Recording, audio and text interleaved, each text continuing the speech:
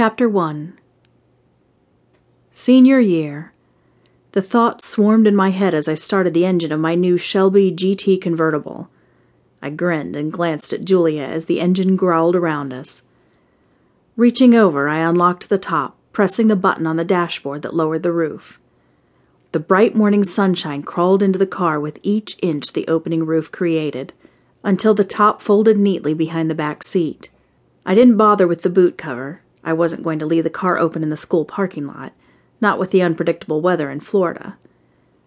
"This car is so damn sweet," Julia said, and I revved the engine again.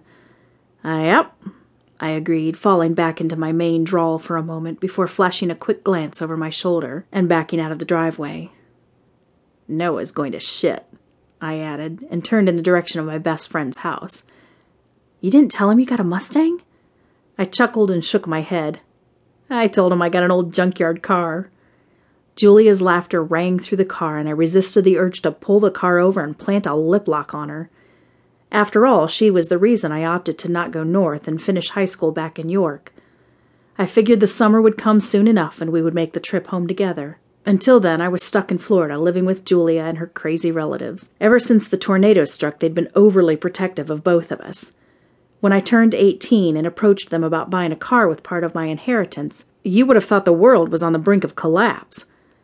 But they eventually calmed down and agreed to take me to one of the auto dealers in the area. Most of the time their doting annoyed me, but every now and again I take a step back and see things from their point of view. Julia was their only living relative, and because they never had kids of their own, they wanted to protect her in every way possible, even from me. We only mentioned Maine once, and they dug their heels in, refusing to entertain the notion, even going so far as to hold Julia's inheritance hostage. They couldn't do a thing about mine, but they certainly could make Julia think twice. "What are you thinking about?" Julia asked, pulling me from my thoughts. I turned down Noah's road and said, "Maine." "I miss Maine, too," she said, and I squeezed her hand, exchanging a quick glance before I focused on Noah's driveway. I swear, Noah's eyes got as wide as the bottom of a soda can, and his mouth formed that odd "oh" that made me break out in laughter. Julia was giggling in the front seat, clamping her hand over her mouth so her guffaws wouldn't carry over the rev of the engine. I pulled into the driveway and threw the stick in neutral, carefully setting the brake before I lifted myself up to fold my arms on the top of the windshield. "You like my piece of junkyard shit?" I asked, and Julia swatted my leg. Noah was nearly bobbing in place. Even at almost 18, he was still a bundle of energy, like he was forever 13. "Holy shit, Ramsey, is that the new GT?" Finally moving toward the car like an overly excited puppy. "Yep," I said and flashed a grin. "I figured it was about time we rode in style." "You're flippin' brilliant!" He nearly clapped his hands in glee, and I chuckled, slipping back into the driver's seat while he walked around to the passenger side. Julia stepped out and pulled the seat down so Noah could slip in the back. For just a moment I saw a flash of envy pass over his features, but it was gone just as quickly as he settled into the back seat. "You can ride in the front on the way home," Julia said to Noah, and he beamed. Leave it to her to read him just as easily as I could. "This is a sweet ride," he said, caressing the seats like he had never felt real leather before.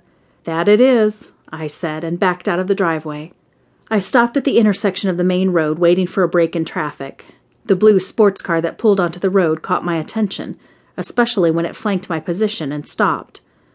The familiarity of the car tickled the back of my mind, and when the mirrored window lowered, all my good humor died. I stared at my father, and the expression on his face nearly made me slam the gas pedal. Consequences be damned. Instead, I dropped my car into neutral and sent a glare in his direction. A visit from death only meant one thing: trouble. Julia's hand gripped my wrist, and I didn't need to turn to see the fear in her eyes. I already felt it vibrating from her in waves.